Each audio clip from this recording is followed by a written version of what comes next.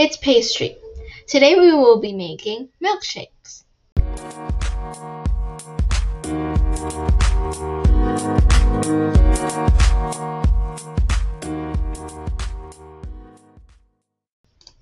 These are the ingredients: 3 large scoops of vanilla ice cream and 1/4 cup of milk.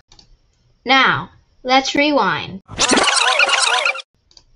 These are the ingredients: 3 large scoops of vanilla ice cream and 1/4 cup of milk.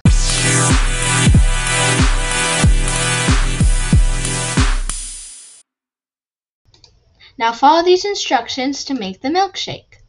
In a blender, blend together the ice cream and milk.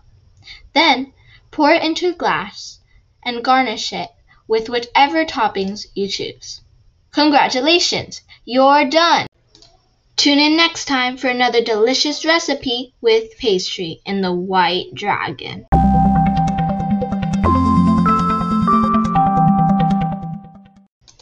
If you love food and people as much as I do, please donate at feedingamerica.org.